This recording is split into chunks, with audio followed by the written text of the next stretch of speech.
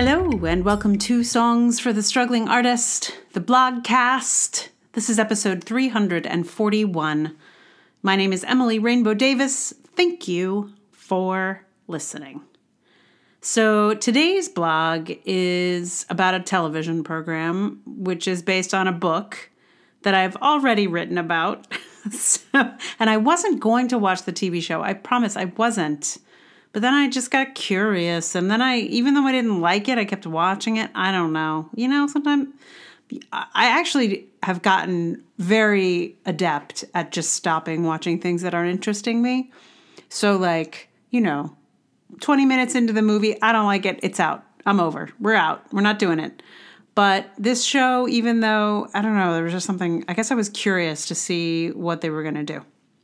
Anyway, it's Fleischman is in Trouble. I'm going to tell you more about it. A lot of people I know have seen this television program, and some people enjoyed it, and others did not. So, it is definitely receiving some mixed reviews in my peer group. And I will say, I can't recommend it. I didn't like it at all, but I did keep watching it. So it is compelling. I'll definitely give it that. I will. I'll give it to it. I kept watching. That's it. And just before I read this one to you, I should say it sort of builds on two previous blog posts that you may or may not have heard the blogcasts for. And those are one called Tricksy Feminists, which was about my reading of this book. And then the opening of this is a reference to a blog post I did called Could Gen X Women Play Gen X Women, Please? Which was just a few episodes ago. Tricksy Feminists was, I think, last year or 2 years ago. But this one was just a couple months ago. So, but it's just a quick reference at the top. And I don't think you necessarily need to have heard it for this one to make sense. So, without further ado, here it is. It is called Some Gen X Quibbles with Fleischman is in Trouble. This is going to be a regular thing now, isn't it? This thing where millennials play Gen Xers now? This is going to happen a lot from here on out, I'm starting to realize. I'd already watched 7 episodes of Fleischman is in Trouble, but it hadn't been bothering me much. I was too preoccupied with how it compared to the book and what had changed and wondering if I felt differently about it as a TV show. But then Lizzie Kaplan's character went to a barbecue in New Jersey, and the scene was just chock full of model gorgeous young millennials. And then she walked past 4 millennials, or maybe Gen Z men, playing Freebird in the backyard. And suddenly the generational stuff was all I could think about. You all are familiar with the song Freebird, right? It's a Lynyrd Skynyrd song from 1973. For Gen X, Freebird was a joke. A literal joke. You probably could not have gone to a concert in the 80s without some joker yelling, "Freebird!" to the band in any moment of silence. And it was very clear that no one actually wanted to hear Freebird. When a band got tired of this joke and learned Freebird so they could play it when someone shouted it, people laughed after the first few chords, but only a sadistic band would play the whole thing. And I will confess to you, I understood this as a joke long before I ever actually heard the song Freebird. I was really surprised when I finally listened to it, honestly. That's Freebird? It was not at all what I expected. I was imagining an epic like Stairway to Heaven, and it was this thin, maudlin thing instead. Anyway, to see a bunch of young people singing Freebird at a backyard barbecue in a completely unironic and earnest manner really confused me. People like this song now? This character is supposed to be 41 in the show.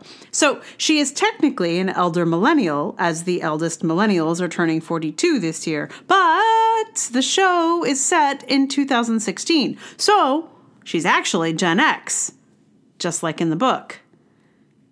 This Gen X character is having a fully earnest moment with the joke song of the 80s? What the hell is going on? So I looked up Taffy Brodesser-Akner, the writer of this book, as well as the showrunner of the show. And yes, she's Gen X. She's 47. But, and this will be significant for cultural signifiers, she spent a lot of her youth in a Hasidic community. My girl probably had very little exposure to Gen X youth culture in the moment, which may be how this Freebird situation occurred.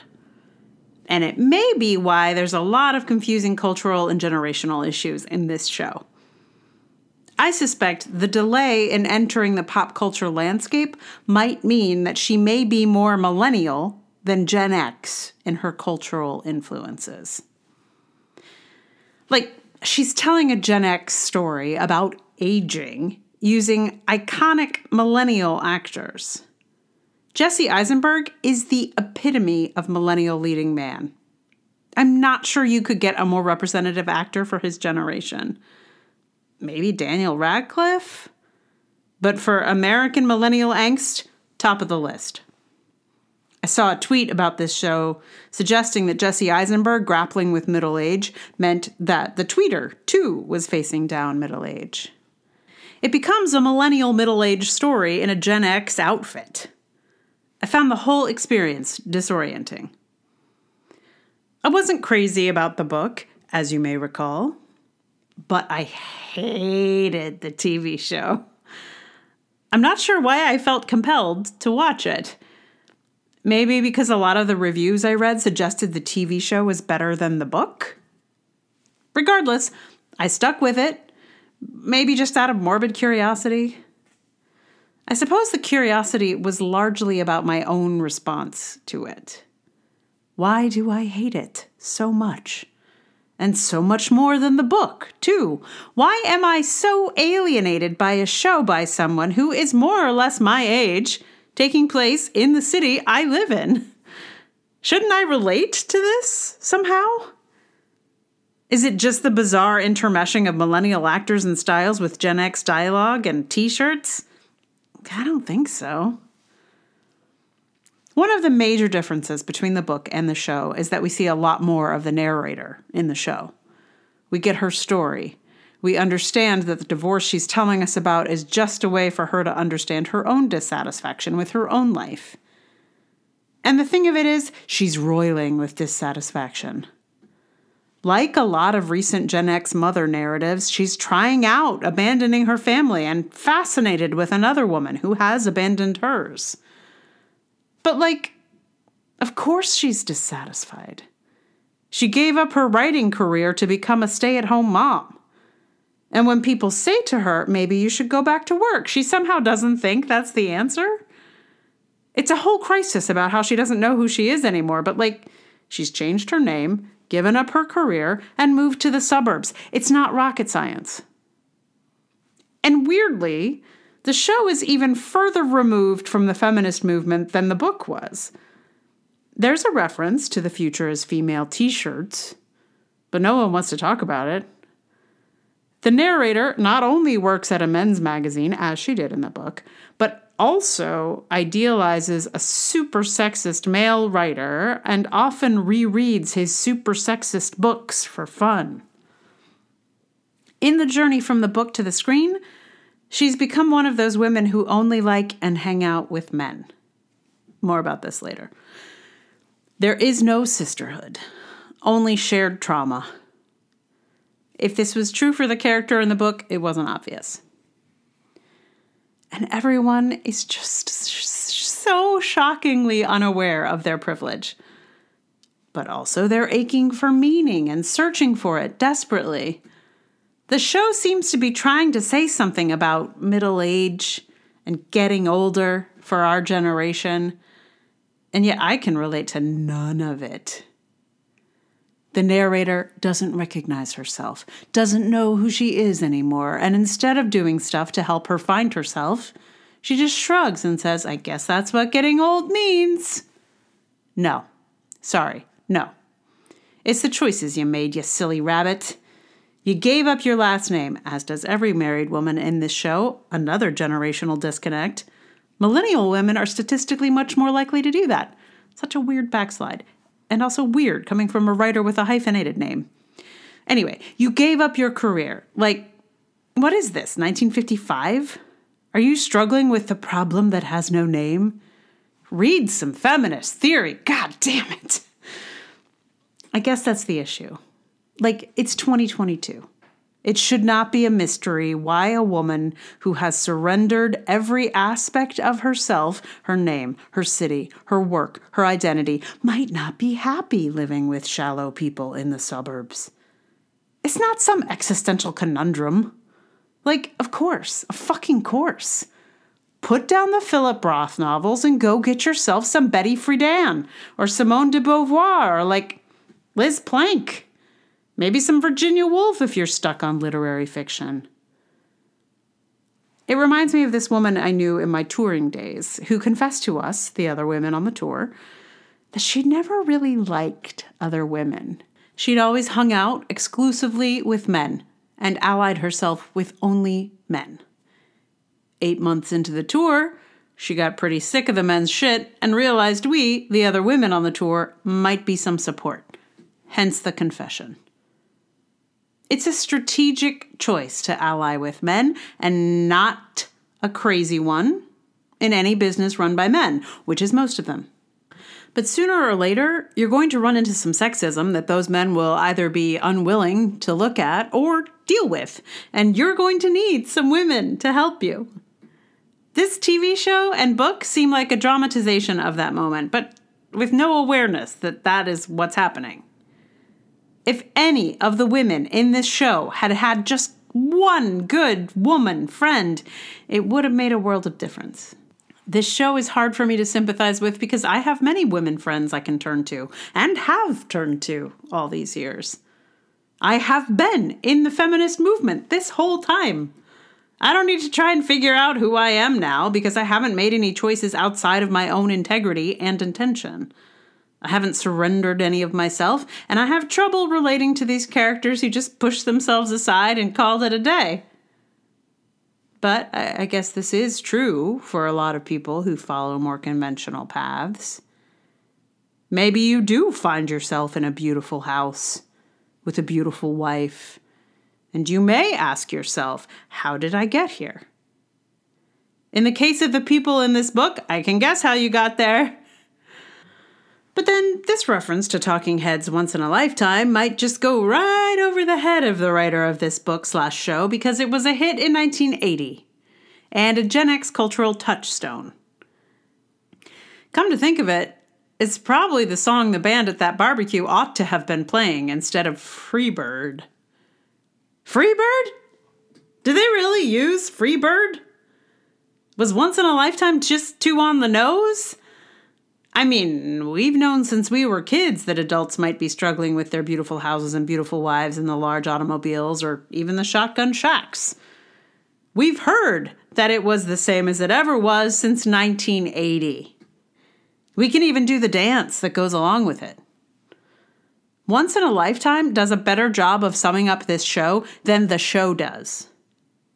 Maybe that's why they didn't use it. Or the rights were just too expensive, and so they just went with Freebird. Joke or no joke. In this case, it wasn't funny. So far, I have not heard of anyone else being bothered by the use of Freebird in this show. But I do know I pay a lot more attention to incidental music in shows than most.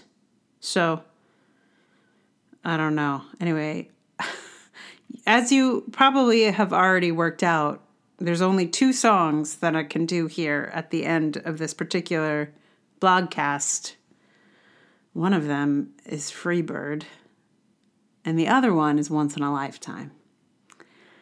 And I will tell you, Freebird would have been a lot easier. I did try. I tried. I got the chords. I played through maybe the first bit, the verse. I might have even gotten to the chorus. I can't remember. But I do know that I tried just a little bit and was like, no, I cannot. It is such a terrible song. That's why it's a joke. Anyway, it's very bad. I'm sorry if you're a fan. There's many bad songs that I like, but this is not one of them. Wow. And the thing I was noticing today, I did listen to it again today to just, get in the mood for, I don't know. Anyway, I think this song wants to be Led Zeppelin's Ramble On. Like, it's thematically the same idea, a little bit like, hey, baby, sorry, I gotta go. I gotta be free. But Ramble On is a good song and much more complex, whereas Freebird is like the dumb version of Ramble On. Anyway, I don't know how it really went down, but whew. Sometimes I can get into a bad song, I can be like, all right, there's nothing here, but wow, good times. Couldn't do it. So it had to be Once in a Lifetime. And I will say, I was pretty intimidated by it, which is why I thought I should do Freebird instead. But it is a great song. And in the end, I had a delightful time working on it. And I remembered that there's a really cool cover of it by Angelique Kidjo. Kidjo? I'm not sure how you pronounce her last name, but anyway, she does a really cool cover. And I thought about covering her cover. Maybe that would be the theme for 2023. It's just covering people's covers. But it's just so her. I couldn't. Yeah. And I thought, I'll just throw in some elements. No. So there's no Angelique Kidjo in this cover that you'll hear shortly. But I do urge you to check out her cover of Once in a Lifetime, as it is delightful. So that's coming here shortly. Meanwhile, thank you so much for listening. If you like the podcast, please tell someone about it. Like, review, subscribe, send me a note. I don't know. That's always nice. And if you'd like to support it with your dollars, amazing. Patreon.com/Emily R. Davis. There's also Ko-fi, there's PayPal. All those links are in the show notes. And thank you most of all for listening and sticking it out here to the end. Much appreciated. Very much. Right. So Once in a Lifetime. It's coming up here. You're going to hear me on guitar and a lot of Emily's. So I don't think there's anything else I need to tell you about it. It's Once in a Lifetime, same as it ever was. Enjoy.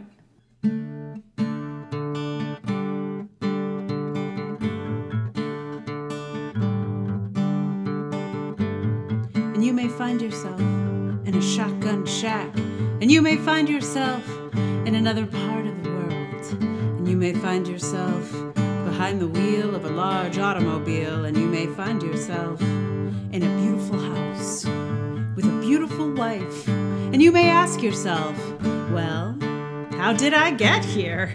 Letting the days go by, let the water hold me down. Letting the days go by, water flowing underground into the blue again. After the money's gone, once in a lifetime, water flowing underground. And you may ask yourself, how do I work this? And you may ask yourself, where is that large automobile? And you may tell yourself, this is not my beautiful house. And you may tell yourself, this is not my beautiful wife. Letting the days go by, let the water hold me down. Letting the days go by, water flowing underground into the blue again. After the money's gone, once in a lifetime, water flowing underground. Same as it ever was, same as it ever was, same as it ever was, same as it ever was, same as it ever was, same as it ever was, same as it ever was, same as it ever was. Water dissolving and water removing. There was water at the bottom of the ocean. Under the water, carry the water. remove the water at the bottom of the ocean.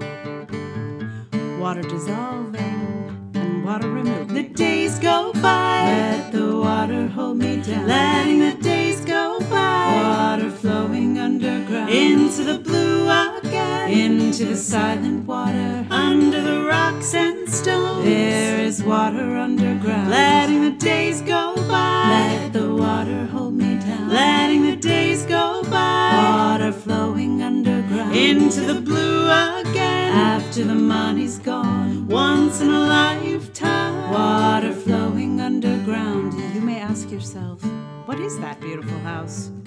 You may ask yourself, where does that highway go to? And you may ask yourself, am I right? Am I wrong? And you may say to yourself, my God, what have I done? Letting the days go by, let the water hold me down. Letting the days go by, water flowing underground. Into the blue again, into the silent water. Under the rocks and stones, there is water underground. Letting the days go by, let the water hold me down. Letting the days go by, water flowing underground. Into the blue again, after the money's gone. Once in a lifetime, water flowing underground. Same as it ever was.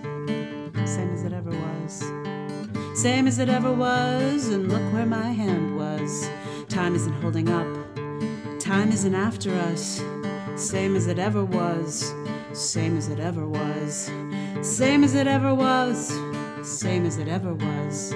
Same as it ever was. Same as it ever was. Letting the days go by. Same as it ever was. Letting the days go by. Here a twister comes. Here comes a twister. Letting the days go by. Same as it ever was. Letting the days go by. Same as it ever was. Letting the days go by. Once in a lifetime. Letting the days go by.